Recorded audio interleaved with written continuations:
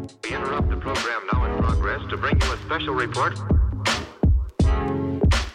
Here are the highlights this morning's news. From the WPGU News Desk, here's today's headlines on WPGU 1071, Champaign's Alternative. From WPGU News, I'm Emily Crawford. It's Wednesday, May 19th, 2021. A team at the University of Illinois has developed a portable, fast-acting COVID test that can produce the results in as little as a half an hour from a saliva sample. The research was led by Professor Huilin Zhou, who teaches chemical and biomolecular engineering at the university and is currently in the prototype phase. The handheld, battery-powered testing device has many components that can be 3D printed and is able to be used by anyone with minimal training, leading to its roughly $78 estimated cost, with an additional $6 to $7 per test.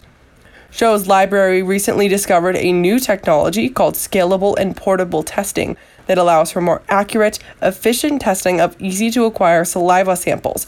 Researchers are also interested in utilizing this technology for other kinds of tests, such as recognizing genetic markers for certain types of cancer cells in saliva. The enhanced child tax credit will start to go out July 15th and will give the eligible parents monthly payments of $300 for each child under 6 and $250 for each child under 18, although this amount could be smaller depending on household income.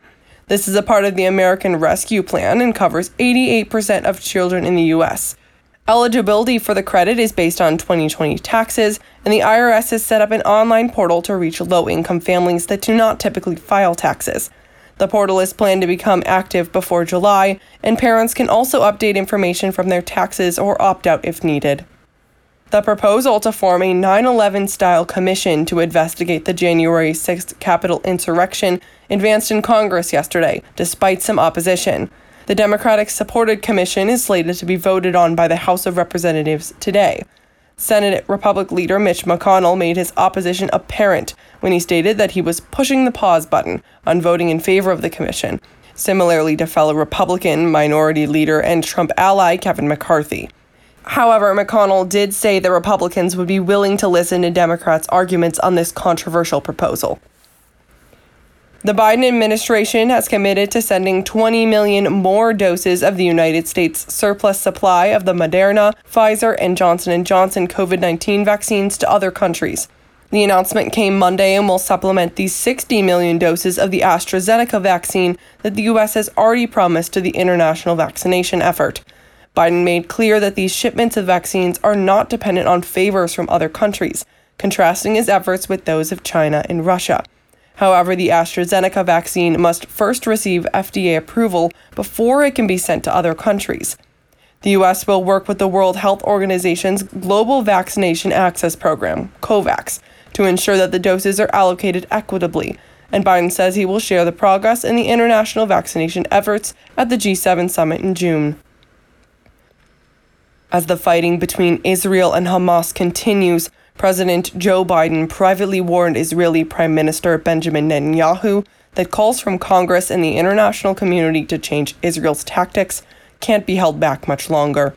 President Biden previously told the Prime Minister that Israel had a right to defend itself, which harnessed criticism from Democratic members of Congress and Jewish groups.